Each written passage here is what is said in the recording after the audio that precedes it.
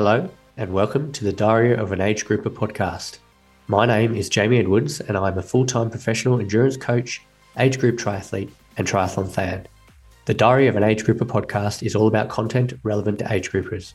We'll talk to athletes, coaches, and experts who walk the walk.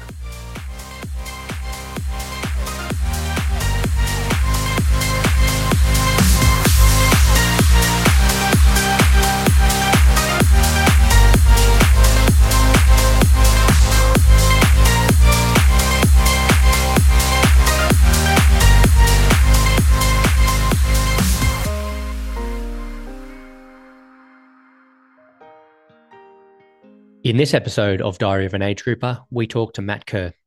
Matt was the Ironman Age Group World Champion in St. George in 2022. He walks us through his steady progression as an athlete and the evolutions he and his coach have made over the years, which have led to multiple age group course records and ultimately making the jump to pro racing in 2023. We also touch on weekly training structure, some of his go-to sessions, pro versus age group racing, and the value of coaching. Enjoy, and thanks for listening. Thanks for taking the time today, Matt. Let's jump straight in. You've just completed your first couple of pro races. Can you tell us one or two biggest differences between age group and pro racing, and then maybe add in a couple of the not so obvious ones? Hey, mate. Thanks firstly for having me on, and it's a pleasure to be on. So yes, straight into it. The difference between pro and age group. I mean, I've really only had two pro races, and multiple age group races. I think just there's definitely pressure, lining up there with some pretty big names either side of your shoulders. Is you definitely feel an element of being I feel privileged to be standing on the start line next to a lot of those athletes that, as an age grouper, I aspire to, and then all of a sudden I'm actually up against and racing toe to toe with them on the day. So there's definitely that aspect. For me, being a new pro, I think I also take the mindset that actually I've got nothing to lose and everything to gain in that respect. It can be quite daunting standing there, sort of self-guessing or wondering whether you've got what it takes to be out there, but in fact, just really I need to commit, or that's sort of the mentality I have standing on that start line and through many parts of the race as a pro is commit, believe in what I can do, and believe in my ability that it's good enough to withstand and be in amongst the other pros that I'm racing. So, we get the privilege of having clear roads, which is quite often not what you get in age group racing. So there's that element to it, which is fantastic, and also the element of probably you're racing against a lot of other athletes that you're going to be with 9 times out of 10 for most of the day. So you do get to swim with guys of the same ability and use a bit of a draft effect there, which typically in age group racing you don't usually get, or you think you're swimming well, but actually you get out of the water and you probably haven't swum as fast as what you'd wanted to. And then in the bike you can there's a bit of strategy around that as well, rather than just going out and riding your numbers. You're kind of racing the race live. So that's all pretty exciting. And that's kind of where I see the difference between age group racing and pro racing out there on the course. Yep. And was there anything that took you by surprise that you kind of weren't expecting when you made the transition from age group to pro? I guess you just need to make the most of every opportunity that's presented to you there. And I've had many cases, or not many, but I've had a few cases where you just got to make a decision, and that decision could be the right or wrong decision. When I was racing age group, there were a few races that we could actually jump into the elite field, not necessarily Ironman branded events, but So you get some exposure there to racing against some of those pros, and there's some decisions there, and it's happened in the last couple of races as well, where you need to make a call around, do you go with a particular athlete that comes through that's riding significantly higher power? What are the outcomes? What are the risks of doing so? Or do you not do that? Do you ride your own numbers? So I guess the sort of the controversial decision making that needs to be made on the fly is definitely a thing, and I think that's probably more prominent in the pro racing than it is in the age group racing. And it's something that I'm learning. It's something that you sort of reflect on pretty heavily after a race, and some decisions like that are definitely event changing in terms of the outcomes of what you get at the end of your race. But yeah, it's just something that comes with the experience, I guess. Yeah, that makes sense. So I guess in the pro field, it's the racing dynamics as opposed to in the age group field where it's more likely to be a train all day type scenario. And then I guess there's a skill acquisition to that and learning what moves to go with, what move might make the race or might actually be to your individual performance detriment. 100%. Yeah. I mean, it's either going to change the race for you or change it for someone else, if that makes sense, and speaking to that, it's, you could have a massive win out of it, and it could see you finish further up the field, or in the likely unlikely scenario, actually ruin your day in some respects. So yeah, totally. Absolutely. Now, some people might not know, but you were actually an age group Ironman world champion back in 2022. And I definitely want to get into what it takes. But before we get to that, let's start from when you got into the sport, because as far as I know, you haven't actually been in the sport for that long. So start with what brought you to triathlon and why.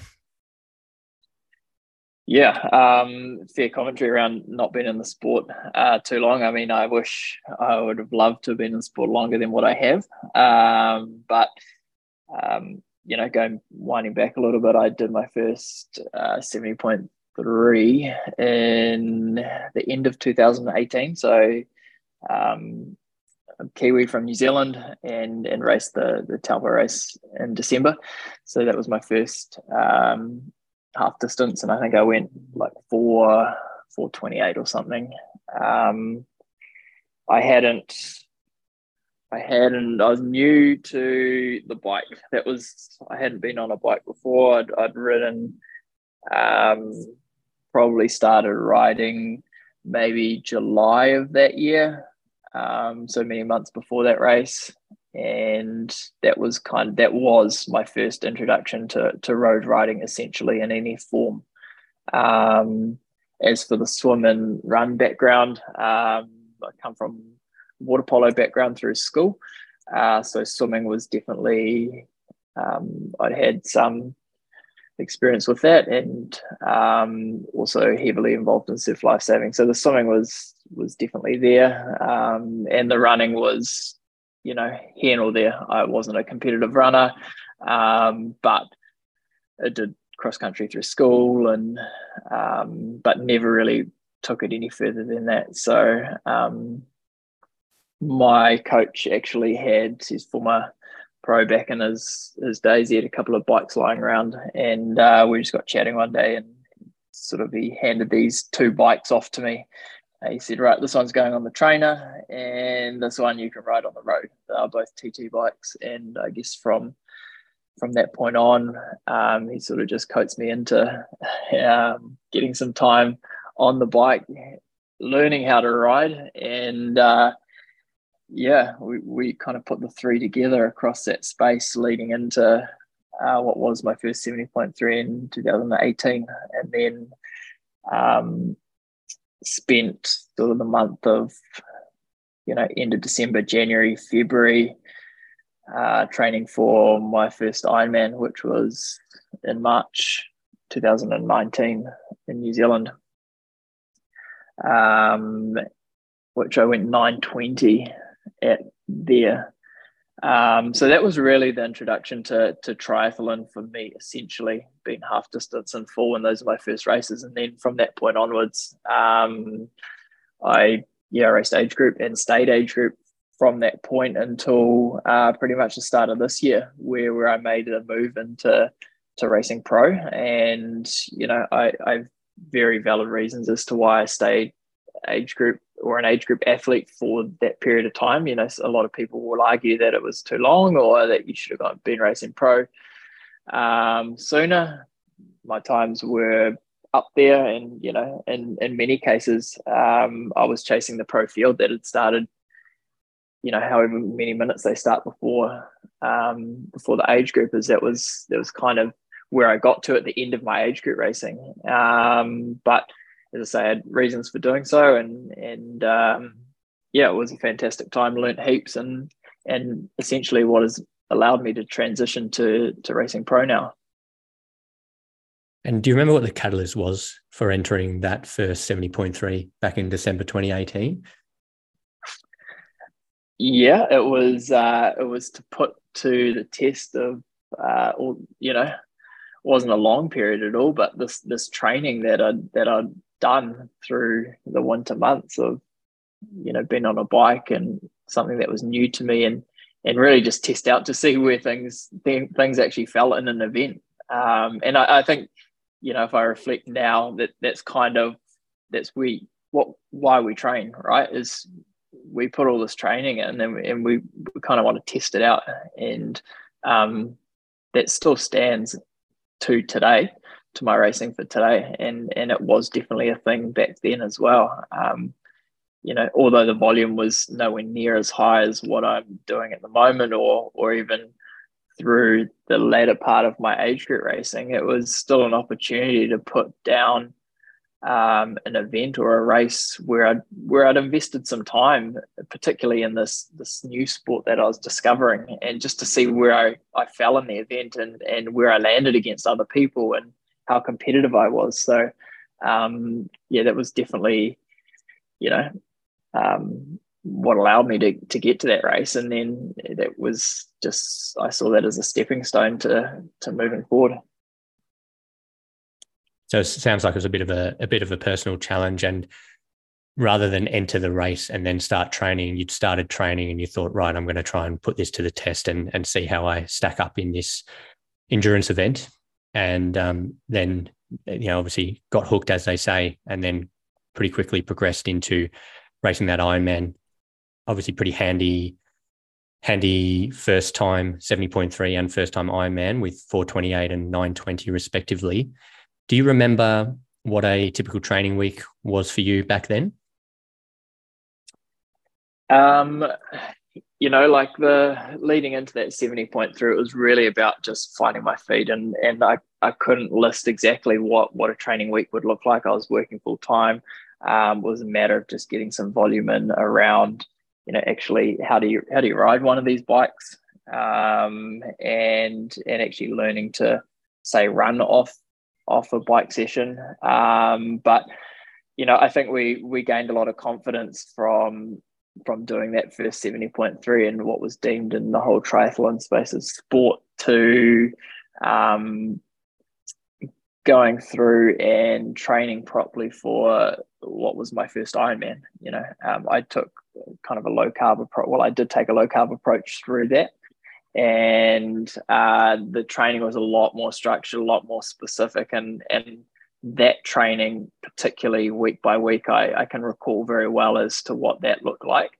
It was all about gaining on the bike. It was about getting volume, and progressively across a number of weeks before that race, training appropriately to the nutritional intake that I was on at the time, which was a low carb approach, and it was getting time on the bike. Whereas, and same with the run, really, it was about finding time on my feet in a low aerobic energy zone that I could sustain actually the period of time to be out there for 9 and a bit hours, where I wasn't having to,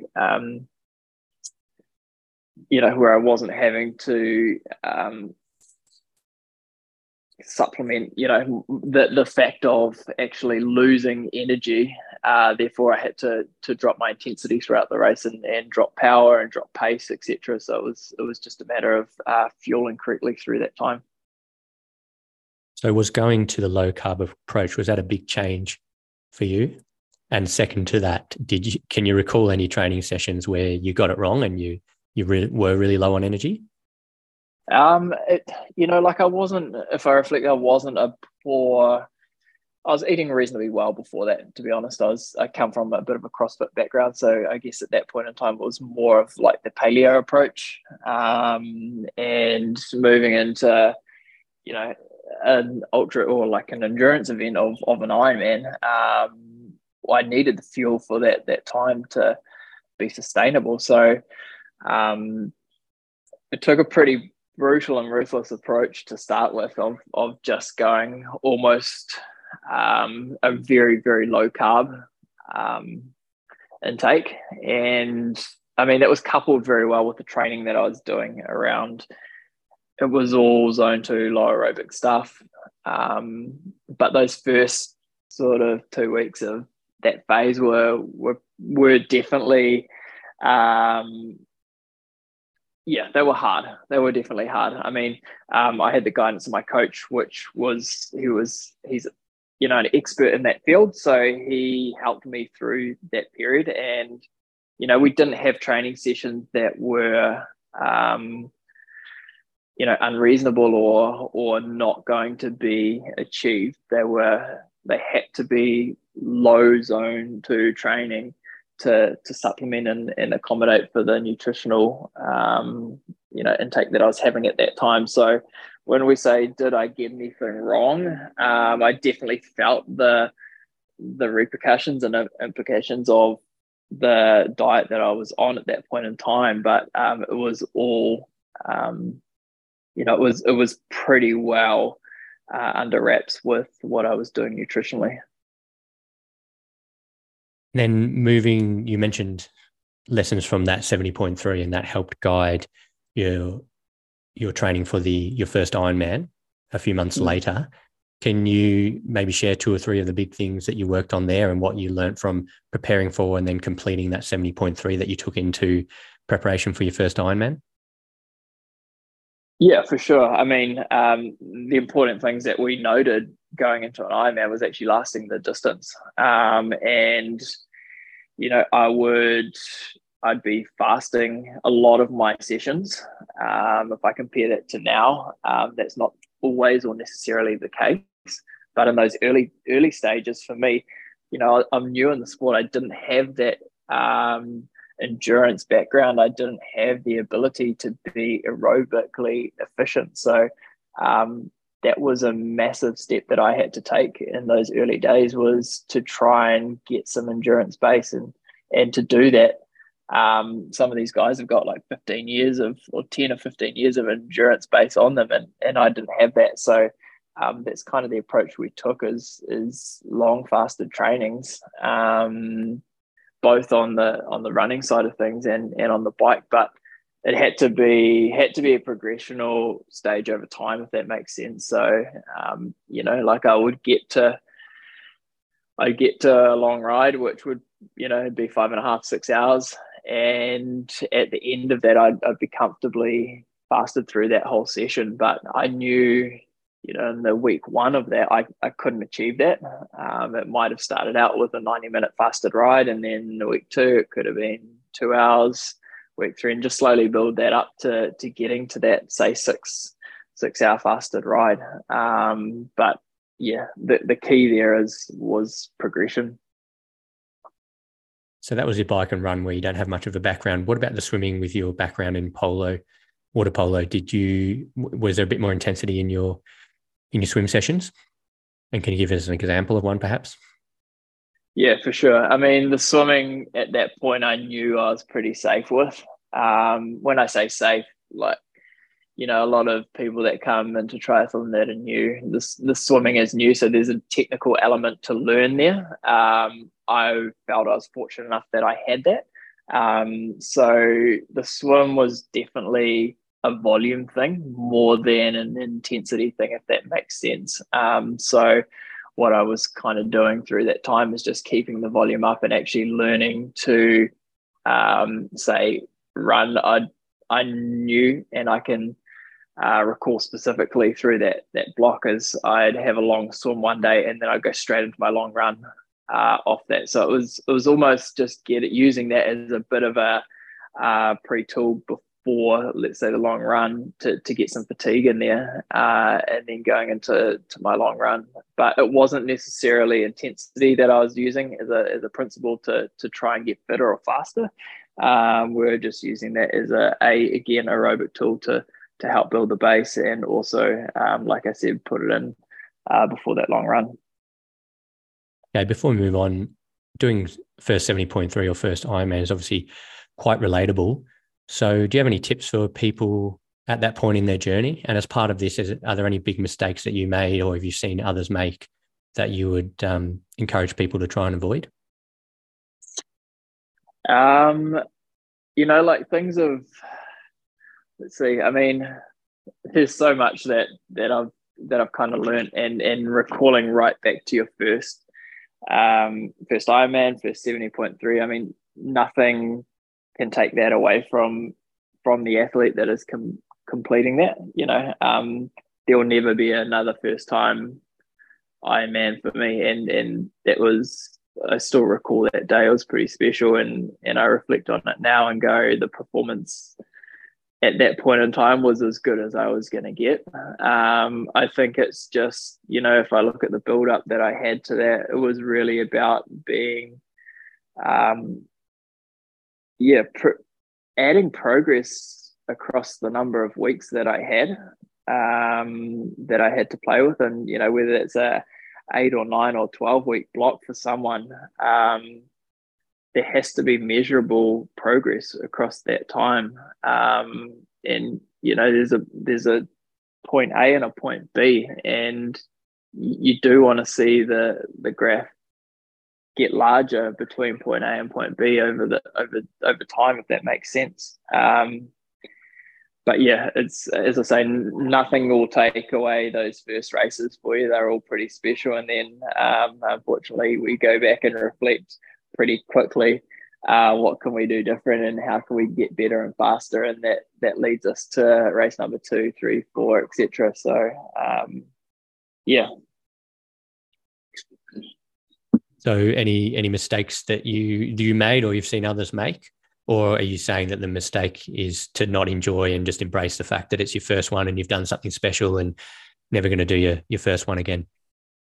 Yeah, absolutely. Like I truly think, dialing everything into training and putting everything into training is really key. And, a lot of people will go into their first, or come out of their first, and they might have had commentary around, they had, GI issues, or they had upset stomachs or anything. But I think, like, that's what training's for. You kind of want to eliminate that risk on race day and not have to rely on race day as being a tester. You want the training to be the tester, so you want to train, and you want to practice, and you want to trial different things in training, so you get to race day and go, this is my nutrition, I've got confidence that it works, I've tried it in training, and that's what I'm going to do. So you're eliminating that barrier of getting to race day and it being a 50-50 call as to whether it's going to work or not. So I really think using training for that purpose, and along with many other variables, the nutrition thing is just one example. But I think using training is for that kind of thing is huge. Yeah, that's a great tip. I think very, very good tip. Not leaving anything up to race day, and not going into race day going, I hope this works. You're actually going in with a strategy that you have tried and tested and you've got confidence in, and then you can just go and make the most out of the day. So yeah, and I think that goes the same with like all your equipment as well. Also comes down to everything you've got on your bike? Do you know how it all functions, or are you just going to chuck it on the day before and hope, So Yep. Yep. eliminating the hope and yeah, just being certain. Eliminate the hope. That's a very good tip. Should write it on the wall, put it up on the wall, I think. No, that's a good one. So when did you realize you were getting quite good at what you were doing? And then at that point, like, did anything change or shift for you, or was it just about continuing to see that progress? So first 70.3, pretty good. Got to be happy with that. All right, now we want to try and prepare for an Ironman. We'll take some of the things we learned from this 70.3 and the preparation for the 70.3, make sure we're adequately prepared. Go a 920, not bad for your first go at it inside 8 months of starting the sport. So it was at the point where you guys started to realize, hey, we're doing quite well at this. Let's keep going. Or was there another point in time that you recall where it was a bit of a shift in your mindset? I think the constant reflection out of coming out of races was really the driver of trying to be better all round. You might have gone and achieved a bunch of goals in that last race, which is fantastic, and it got you X amount of minutes, which is fantastic. But what about if we did this, this, this, and this? Or training is going to look slightly different because it's not all about building the aerobic races base is not is fundamental now. We've got an element of that, but now we can start to sprinkle in a little bit more intensity through some of that training. So it was really just about, I guess, building on what we've got and trying to be better than what we were, if that makes sense. Yeah, it does. It does. So was there a point in time where you moved away from those time-based goals and, as you said, making a change and then seeing how many minutes you could gain on race day, and then shifted to, okay, I want to be on the podium in my age group, or I want to win my age group, or maybe even win the overall amateur race? You mentioned earlier chasing some of the pros as well. When did that kind of process start? And can you talk us through a little bit of your mindset and your approach, not only to training, but racing around that time? Yeah, it's a funny one. It's like, for me, it wasn't all about going out there and being number one, whether that was number one in your age group or number one overall. It was more about, and I've talked to this multiple times before. It was more around setting personal goals and achieving those. And if I achieved those within a race, that was a successful race for me.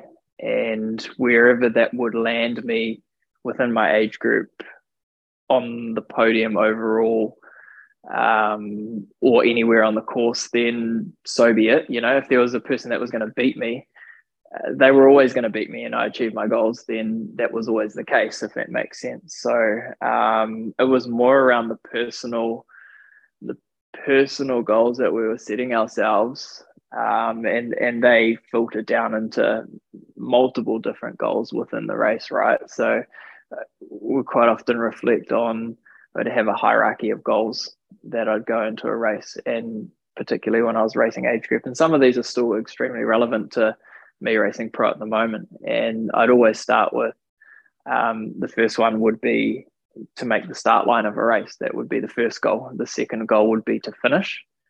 And then below those two goals, you might have three or four other goals that encapsulate the actual race itself. So I might want to, I need to ride at 280 watts, and that was a goal. And if I did that, I deem that as a successful bike leg for me. And then I wanted to run X amount of pace for the run. And if I did that, that was successful for me. And where that would put me in terms of ranking with other competitors, then that's where it would put me. You know what I mean? So I talked briefly to that as we open this podcast around actually racing live and pro racing, and that's very different because you need to be adaptable. But I think for the age group racing, that's kind of where I sat on things, and that did help us progress, or that helped me progress as an athlete, as an age group athlete, and set those goals in the different races that I was going into. Yeah, that all makes sense. So talk to us a little bit about doing, the time period between doing your first Ironman in March 2019 through to when you started to prepare, or maybe when you qualified and then you were preparing for St. George. So not going to St. George just yet, but just talking about that period from first Ironman and then the next couple of years that followed. And you've already talked about, it was just about being process driven and finding improvements for yourself. And then just where that landed you in the overall field, you took that as a bit of a bonus. So can you recall, your training schedule, any standout sessions, any standout races, where you're following a typical weekly template, all those sorts of things for that next couple of years? So you've initiated yourself with the sport, you're ingrained in it, you're a dedicated age group triathlete, and there's obviously a couple of years between this point in time and, when you went over to St. George, which will be what we talk about next. Yeah. I mean, that time was just gold, really. And I reflect on it, and it's like I was working school teacher, so I'd work 10 weeks and then you get 2 weeks school holidays, and that was really a epic 2-week training block, which you could really pump some more hours into your training, which was awesome. But yeah, I think just the addiction of becoming better and finding different avenues to try and be more efficient, more faster, and just an all-around better athlete.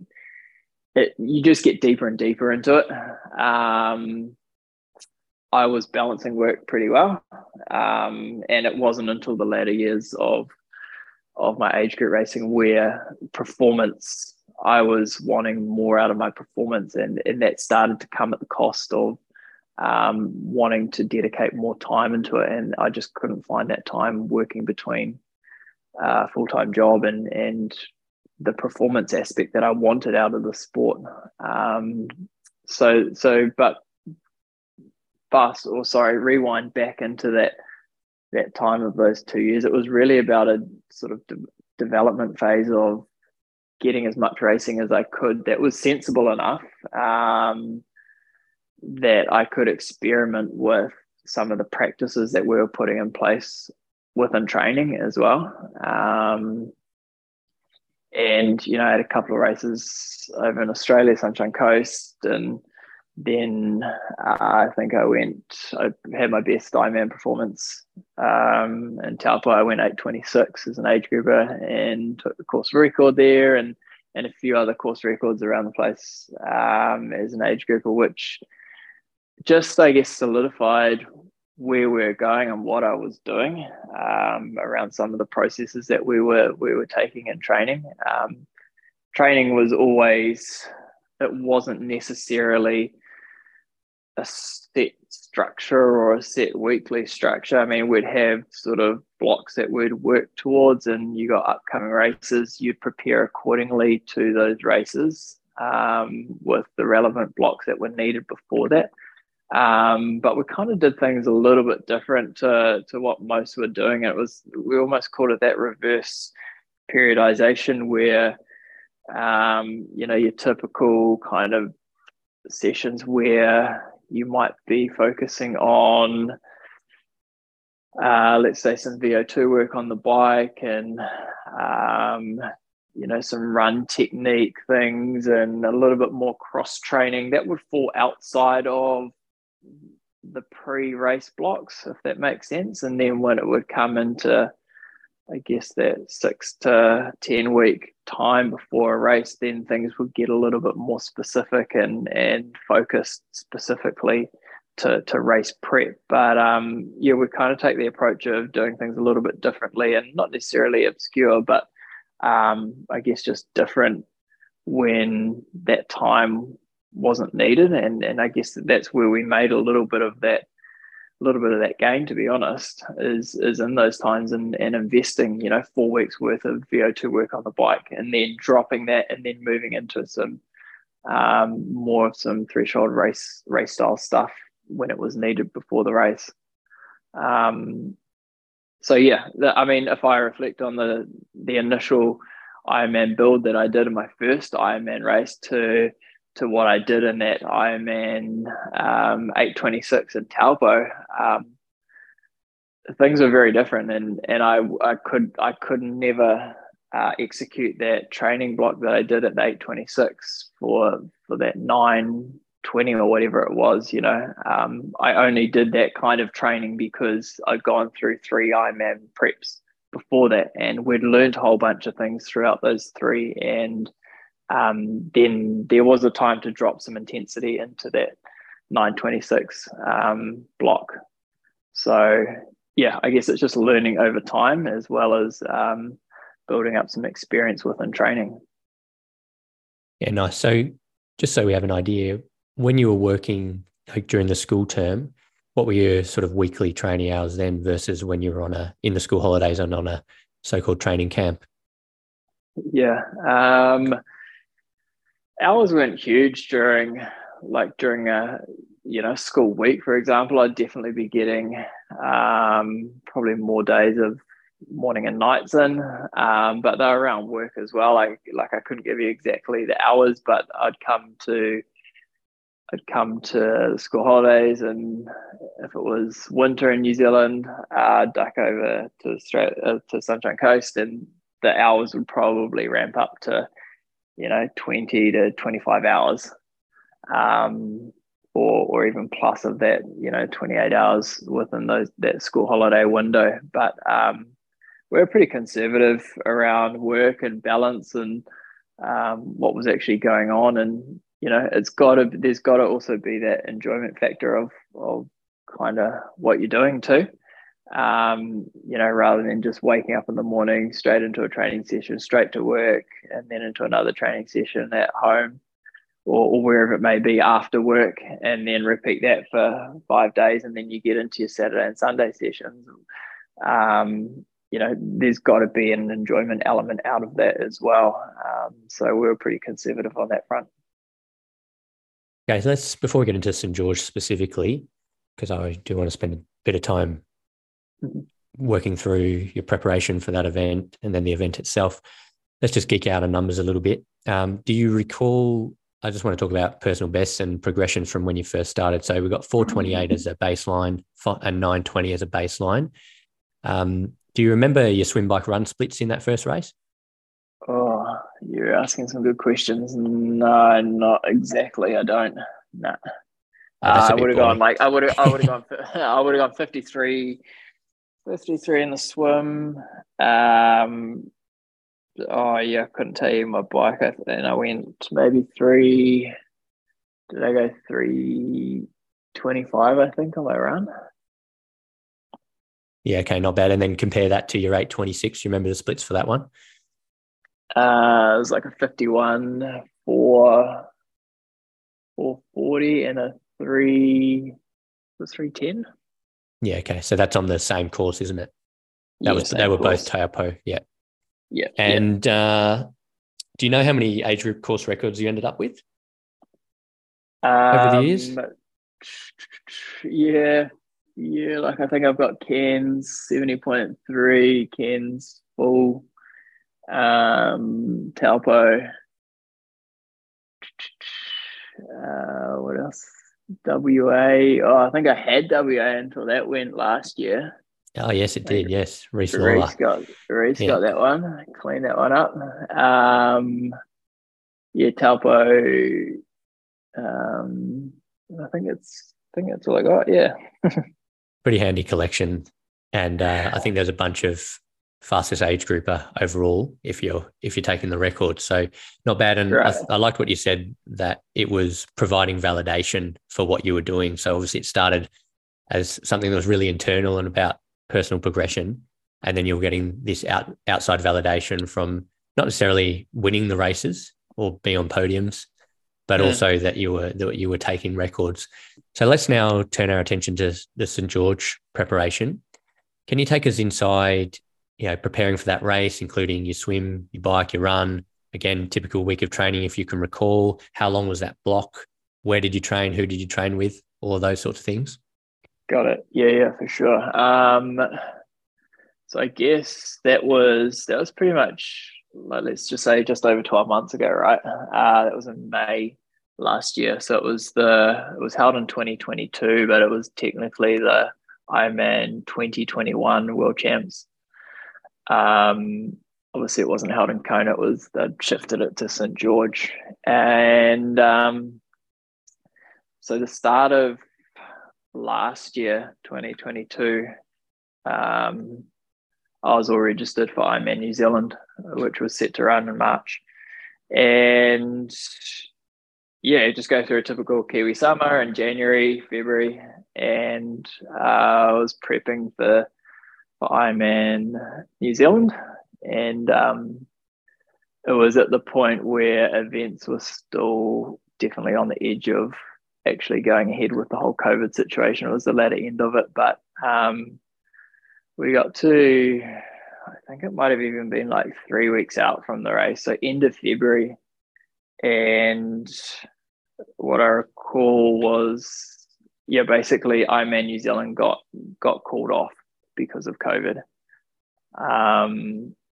which just seemed like craziness, but it was the way it was. And I'd done quite a bit of prep to get there. And for us Kiwi athletes or anyone else, it was mainly Kiwis, because it wasn't really open to internationals at that point in time. Just to have that pulled out from under our feet with 3 weeks was pretty brutal. And so following on from that, I guess what led me to St. George was I had a slot there at St. George, and I was never going to go to St. George and race that race until Ironman New Zealand got cancelled. So, a week or so of thinking with this fitness that I'd had there at that point in time was like, okay, St. George could be on the cards, and ended up committing to it. And the rest was kind of history in that respect. So the focus was then shifted into St. George. I was working part-time at that point in time, back at school in New Zealand. So I was working just in, like, I guess, term one there. And I think I was on for like 4 days a week at work, which was awesome because it allowed me a little bit of time to train. And linked up with Braden Curry earlier in the year, and actually spent a bit of time down in Wanaka with him. And we sort of, I guess in short, had we're both going into Ironman New Zealand, got flagged with that, and then St. George was both on the cards for us at that point. As I say, went down to Wanaka and had some time with him, and that was like end of February, I think. End of March, and had a week or so down training with him, and we sort of scoped out that we're going to go to St. George together, and we're going to have a bit of time in a place called Cedar City before that and do our final prep for St. George there, and we're going to do it together. So for me as an age grouper at that point in time, the privilege of actually just getting into Wanaka with Braden and spending some time there with his family and training alongside him was huge. And it was an amazing opportunity, and very, very lucky to have that, and super lucky to have him be so accommodating and his family so accommodating of me to come in and work alongside him or be alongside him. So basically saw out the rest of term one at school and just put some training into working towards St. George. And then him and I both departed out of New Zealand, I think it must have been about 3 weeks before the race. And yeah, from that point on, we basically did that whole stint together, which to me, I was just living the dream, to be honest. And traveling into the States with one of New Zealand's best pros to go and tackle this Ironman World Championship was pretty epic. So we went to a place called Cedar City, and we spent about 2 weeks there, which was slightly at altitude, very slightly, and finished off our training block there. And I kind of just, we'd done our own training, our own segregated training before that, in the build up to that, and we kind of just merged and came on the same page and trained pretty much the same in Cedar City. Swim, bike, and run mostly, mainly the same kind of swim and bike sessions. And then, we came down about 4 days before the race. When I say down, out of Cedar City, down to St. George itself, back to sort of, race sea level as such. And and then tackled the race from there. So that was, I guess that's a real brief sort of overview leading into St. George. But yeah, it was awesome. Yeah, I bet it was. Was there anything specific that you did for the course and conditions? Yeah, as I mentioned, Cedar City is a little bit higher, so there was that altitude factor to consider.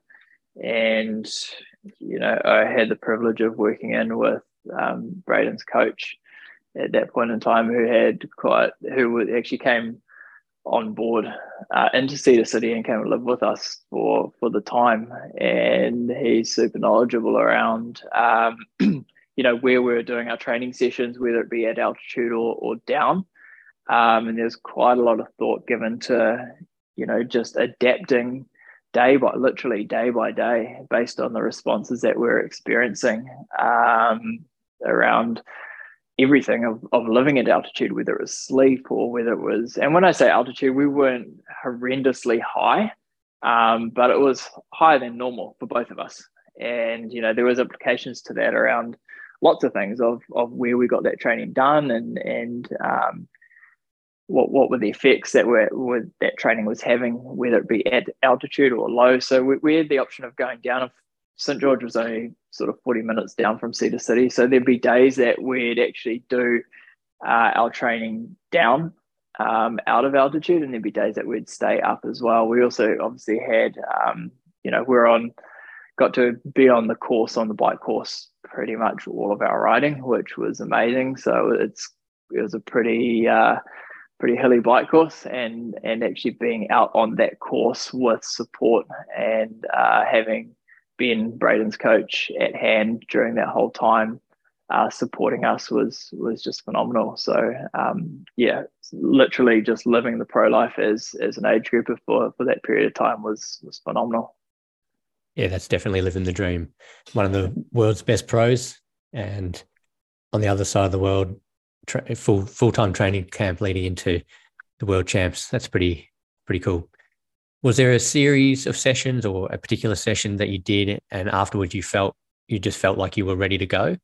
And on the flip side of that question, was there anything that kind of went wrong in that block, talking specifically around that block 3 weeks out from the race, that had you potentially doubting your ability to perform at the level you wanted to? Oh yeah, yeah. I got on the plane leaving the States injured. Which So I, from memory, had an Achilles flare up. So just some tendon inflammation, which my running wasn't going amazing at that point in time because of that. So there was definitely doubt around getting on the plane in a fit state. I knew I was as fit as I could be for what I had going on, but how the next 3 weeks were going to play out was definitely a concern. Actually got into Cedar and just gave it some time, let it settle down, and came back slowly. And it actually came right over that 3 week period. So I was super lucky and fortunate around that, which was awesome. So the running volume started to come back, and we did that smartly and appropriately around the altitude stuff as well. So it wasn't super detrimental to what we had going on. But no, it was pretty much a conservative build, to be honest, for those last 3 weeks. It was really that last 3 weeks was kind of the icing on the cake for the work that we put in New Zealand. And, a lot of those, as I mentioned, a lot of those decisions around the typical training session and what we did on the week was kind of played out day by day based on a lot of variables that we were experiencing and feeling around living at altitude and being there. So once that settled down, it was into work. So was that subjective, or were you measuring sort of HRV, resting heart rate, or other metrics like that to sort of make those decisions on the day-to-day basis? It was pretty subjective, to be honest, and a lot of it was based around sleep. It was like, there's definitely a period there where both of us just weren't sleeping. We weren't getting the sleep, and we're putting that down to just the change of altitude. And we were through the period of what should have been the change in time zones, and we still weren't getting the sleep and still awake at like 3 or 4 a.m. So you can't go and turn around and do the training session that was lined up 3 days ago, and consideration needs to be taken to that. So yeah, they were all decisions that were made on the fly, and again, fortunate enough to have been there to help make those decisions and be on deck basically. That's good. You just had to adapt to what the body was telling you. So now, can you tell us about how the race unfolded? Maybe do a bit of a race report. Take us through swim, bike, run, race dynamics. Were you sort of racing the front of the age group race? Was the goal to be overall age group champion, or was it just put your best race forward and see where that lands you? Maybe explain how it felt, and then include sort of crossing the line. Tell us about that experience and the moment you kind of realised that you'd put together a race and become a world champion. Yeah, for sure. I mean, St. George was a tough course. Like it was typically a course that I hadn't experienced before. It was a pretty cold swim. The bike was horrendously up and down. Most Ironman I've done has been relatively flat or rolling. This was definitely hilly, and the run was hilly again. The only flat section was like 400 or 500 meters out of T2. The rest was either up or down. So I definitely had a state of, like, not anxiety, but I was definitely nervous about this race, given the terrain that I was about to face. The confidence that I'd been there for, 2 weeks beforehand on the bike course was massive, and I knew the course pretty well. But at the same time, you still had to go out there and execute it. So that was definitely in the back of my mind going into the race. The swim was pretty brutal, to be honest. My age group was like, I think 7th or 8th wave back. So you could imagine there was like 7 waves before mine that had already gone off. So for pretty much the entire swim, you're swimming through prior waves that had gone off ahead of you. So it was pretty messy and a bunch of sunstrike. It wasn't like, I just wanted to get out of there, to be honest, get the swim done and get on the road. It was pretty awful. And not that you notice it on the day, but a lot of the swims that I'd had in that same reservoir that we'd been practicing in was cold. Like it was cold water.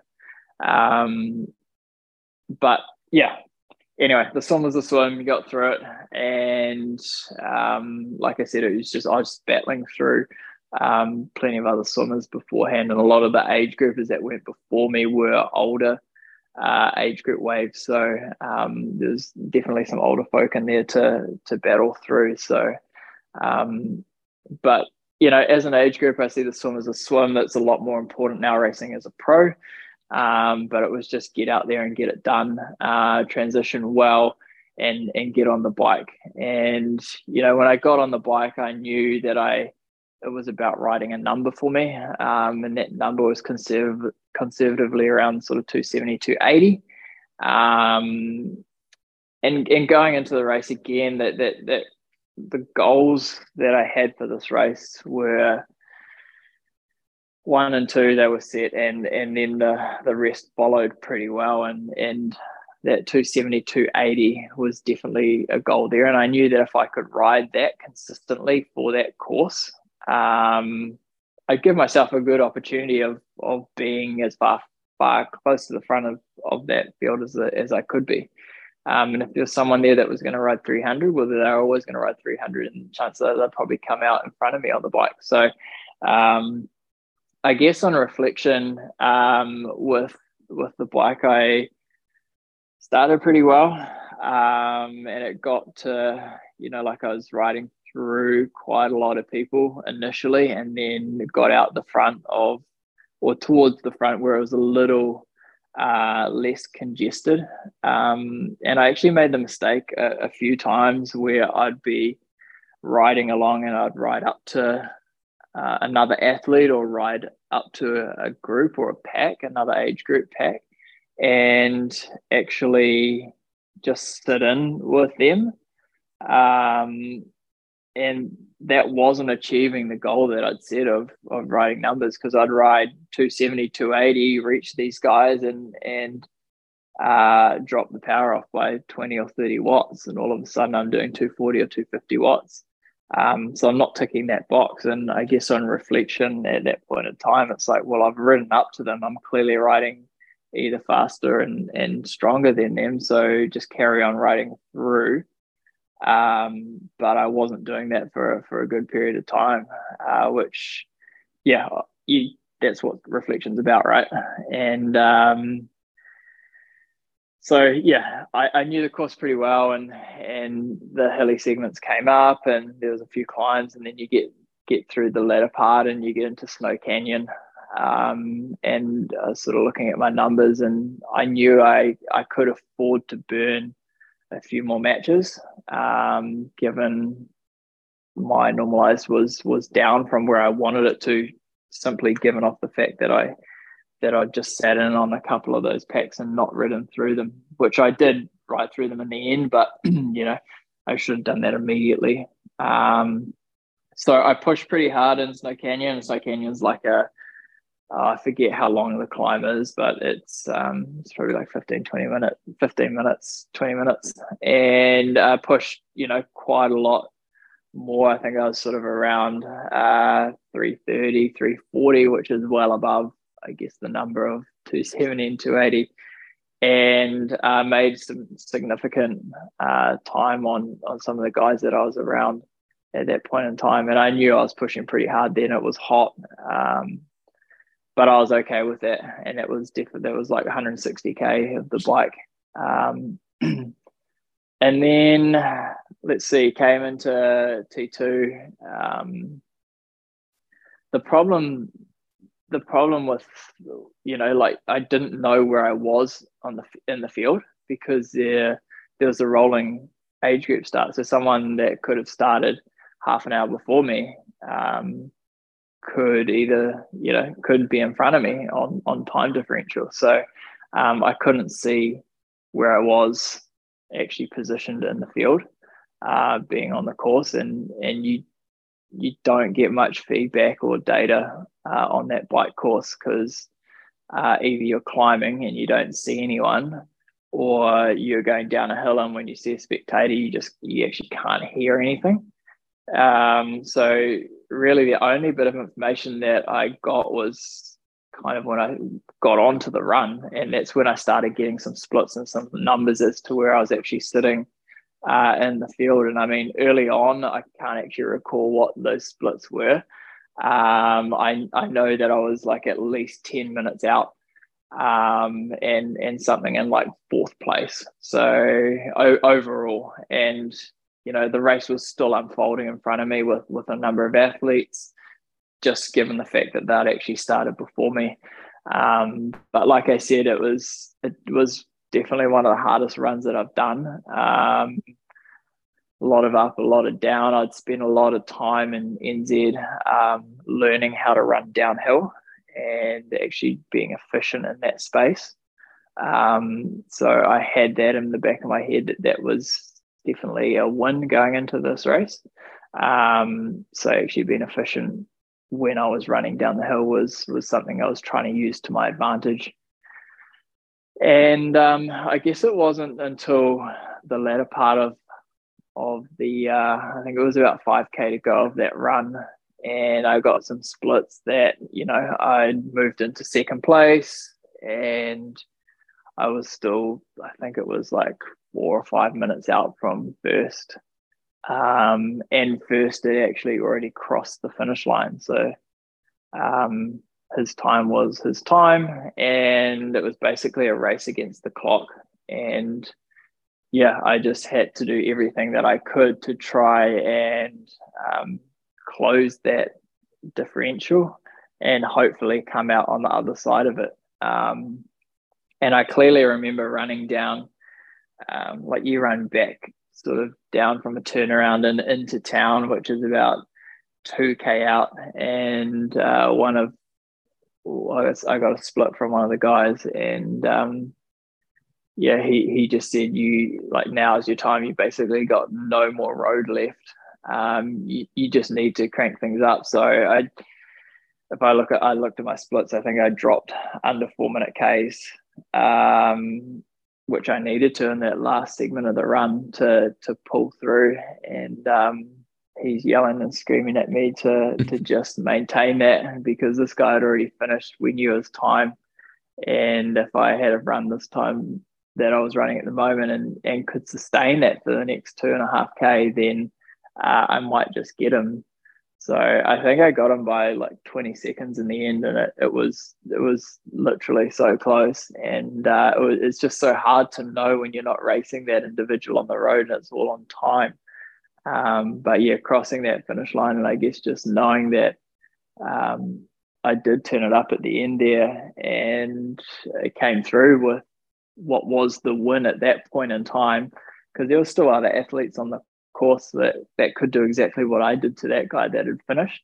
Yeah, I just was quite conservative around, actually, let's just hold fire a little bit here and wait for some other athletes to get in, because the same thing could happen to me.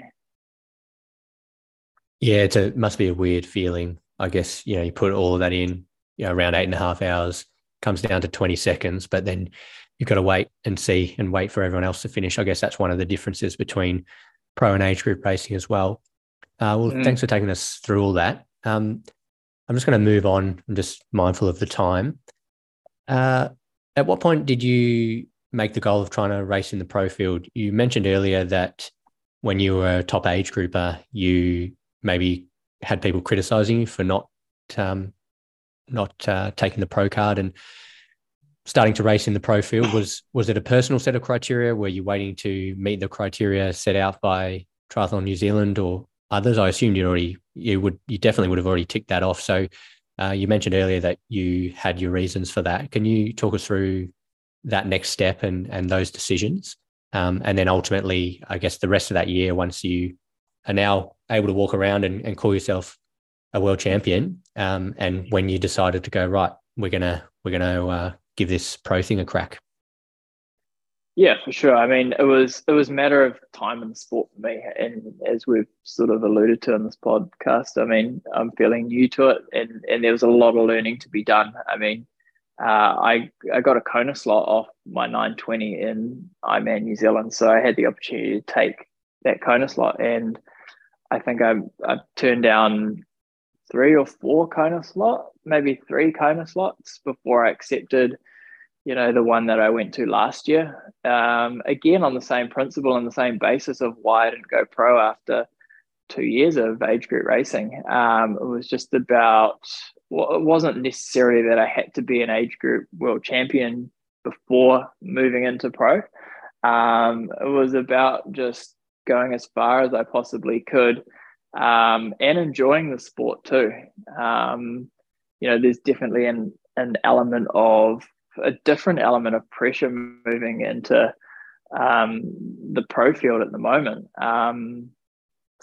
And not to say that there's not when I was racing age group, but I think there's a little less pressure there, if that kind of makes sense. Because you go to work and then you train outside of that, and it's not a hobby, but it's something that you do a little bit more for the whole lifestyle. So yeah, that's kind of, I guess, the time that I spent as an age grouper was definitely purposeful around, making the most of every opportunity that I was presented with, and being flexible. And I think it also comes down to, like, I still needed money. I still needed employment. I still needed to work and have income. And there's definitely that heightened risk of moving into the pro field, and you sacrifice. Well, I did a sacrifice what I was earning and a full-time job and career and security around that, into actually a little bit more riskier side of things with what comes with the whole financial side of things with racing pro. So that's definitely was an element to it as well. But more so than anything, it was about the performance side of things, and learning there and being the best that I could be before making that transition into the pro field. So you wanted to actually, if you're going to race in the pro field, you wanted to be able to dedicate time to train as a professional, as opposed to continue to train the way you had been as an age grouper and then go and race in the pro field. And I think there's, I think that makes sense to do that. You wanted to be able to go all in, and I guess you'd had a taste of that with training with Braden for that period of time leading into St. George. So yeah, that's pretty cool. So before we wrap up, can you talk to us quickly about your coach? I understand you've worked with the same coach since you started, Grant. How did that come about? Because you guys seem to have a pretty good relationship. And if it's not a secret, can you share some of the specific approaches you employed? You mentioned earlier that you do a little bit of reverse periodization when there's a long period before the race. So before you get into a race specific block, preparing for the specific demands of a race, you do a lot of VO2 work. And from what I do know about you guys from listening to your podcast and so on, it seems like you've got a few go-to sessions or series of sessions that you use when you are in that race prep. So say in the last 8 to 12 weeks. So can you talk through a few of those things? Yeah, I mean, Grant and I have worked, through this whole call it a journey from when I started, and he's more than a coach to me. He's a mentor. He's a great mate, and he's just an all-round fantastic human, and who I am very fortunate enough to have in my corner, which is just epic. So he's got the science. He used to race as a pro himself back in his day when he was doing triathlon, so he understands a lot of that as well, and he's also got a little bit of today's knowledge around the science and whatnot that mean he didn't have, or that wasn't there or implemented so much back in his racing days. So I mean, the relationship it's phenomenal. I feel confident that I can reach out to him at any point to run something past him. I mean, it's come a long way. I'm in touch with him pretty often. He's in touch with me pretty often. And when I say that, it's like we're probably every other day we would communicate. We clearly set goals within training and within racing. Moving into this pro field, we've set specific goals as to what do we want to achieve this year, and as a new pro athlete, what does that look like, and how are we going to do that type of thing. So that filters all the way down to training as well. I mean, yeah, we've sort of touched on the whole training structure as such. We do have some, I think there's some non-negotiables around the kind of sessions that should be done moving into specifically a race that you've got coming up, and whether that's a brick session or a long run or a high intensity run.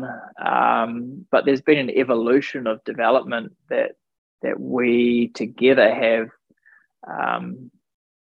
that we've developed through that time. And as I say, the training looks very different from our first Ironman build to, let's say, the one I've just gone through for Cairns. There's a lot more load that I can tolerate now as an athlete. The intensity looks very different. Some of the pacing and power numbers are, again, very different. It's not to say that we just up and turn all of those systems up. It's a matter of how we can respond to those. So yeah, I mean, a typical week for me, like, it's probably easy just to run through that. Is this into a race prep? Yeah, into a race prep. Let's say Ironman. Like a Monday's usually an easier day. And when we say easier, it's just definitely a lighter training day. So it might be,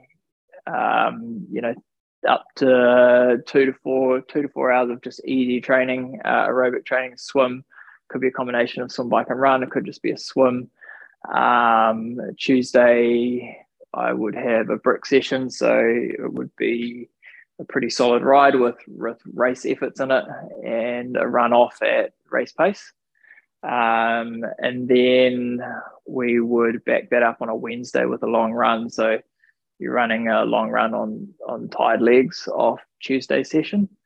And within that Wednesday training session, Wednesday long run has got, again, race pace or just above race pace efforts in it. Thursday will be a recovery day from those 2 days, or again, similar to Monday. Then Friday we went into a key run session, which is a little bit of VO2 work with some threshold, then back into Ironman.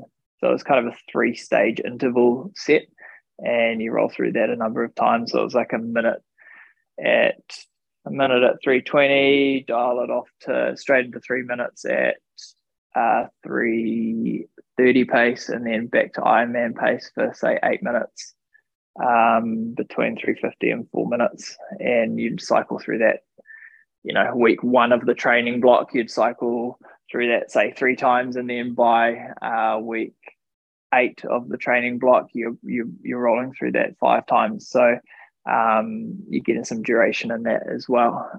Saturday would be a long, easy ride. Nothing more than sort of 4.5, 5 hours. And then Sunday would be a threshold session with an easy run off. And that threshold session would be on the trainer on the bike. And scattered amongst that is obviously swimming and just easy swim, bike, and run through that as well. Top that up to your overall training load. So, I mean, we've definitely got our go-tos, but as I say, there's been an evolution of change throughout time, and I think that needs to be. If you repeat the same thing over and over, you're only going to be as good as you were, if that makes sense. So to be better, things do need to change, and you need to make changes based on your evolution of fitness as that hopefully increases. It seems to be a theme that you just continue to layer on. So you've got your go-tos, as you said, you've got a similar structure and almost a bit of a template, but then within that, the details and the specifics within the sessions have continued to progress and evolve over time as you've progressed and evolved as an athlete. So I understand you're doing some coaching now as well. Are there any key things, say 2 or 3, that Grant does for you that you strive to do for your athletes? Yeah, I mean, what I base my coaching sort of philosophy around is trust and communication. And that's what Grant gives me. And not necessarily those two pillars, but I think it stems from that. Like, I trust in the conversations that we have and the guidance, and I know that he's got my back. And I know that 9 times out of 10, I can pick up the phone and I'll have a response from him, or we communicate pretty well, right? And I think that's kind of what I try and stem my coaching relationship on with athletes that I work with. It's like they want someone in their corner, and I openly tell them, I'm not an expert in every single field. I can't help you with everything, but I think together, the two of us, athlete and coach, I think we can come up with something that's pretty, better than one of us. And if I can be a part of their journey for an age grouper that is investing their time to achieve the goals that they want to, then I think it's only fair that they've got someone in their corner being responsive, being adaptable, and just caring about their journey, so to speak. It's not real. It can't be a copy and paste type program. It's got to be adaptable to that individual and suit that individual's needs. Everyone's got different things going on in their lives.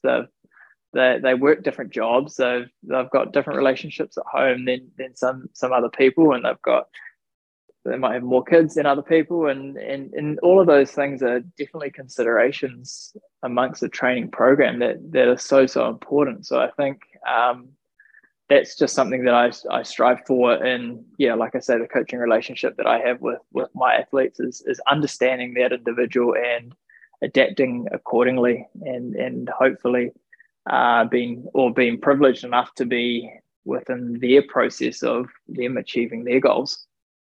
I think it's underestimated to just simply have someone in your corner, and that care factor. I think it's a wildly underestimated part of what coaching and being a good coach is all about. So finally, What does the next 12 months look like for you? What really motivates you and drives you from this point forward? It's sort of the same goals that we've set out for the start of this year as a new pros, is to really just get some experience racing in a pro field and in different pro fields. And so we've got another Ironman on the cards at the end of August. We're going to go to Ironman Canada, and then I'll come back to the side and tackle some 70.3s and just get in the mix of being involved with different decision-making processes that you can't get anywhere else other than a race. And so that's pretty much the next, that'll see us through till the end of the year, and then sort of with our eyes on the Kona qualification for next year. Love it. Awesome. I look forward to following along and seeing how you go. Well, thanks, Matt. I've thoroughly enjoyed this and really appreciate you coming on. So thank you. Awesome, mate. Great to connect, and privileged. Thank you for having me.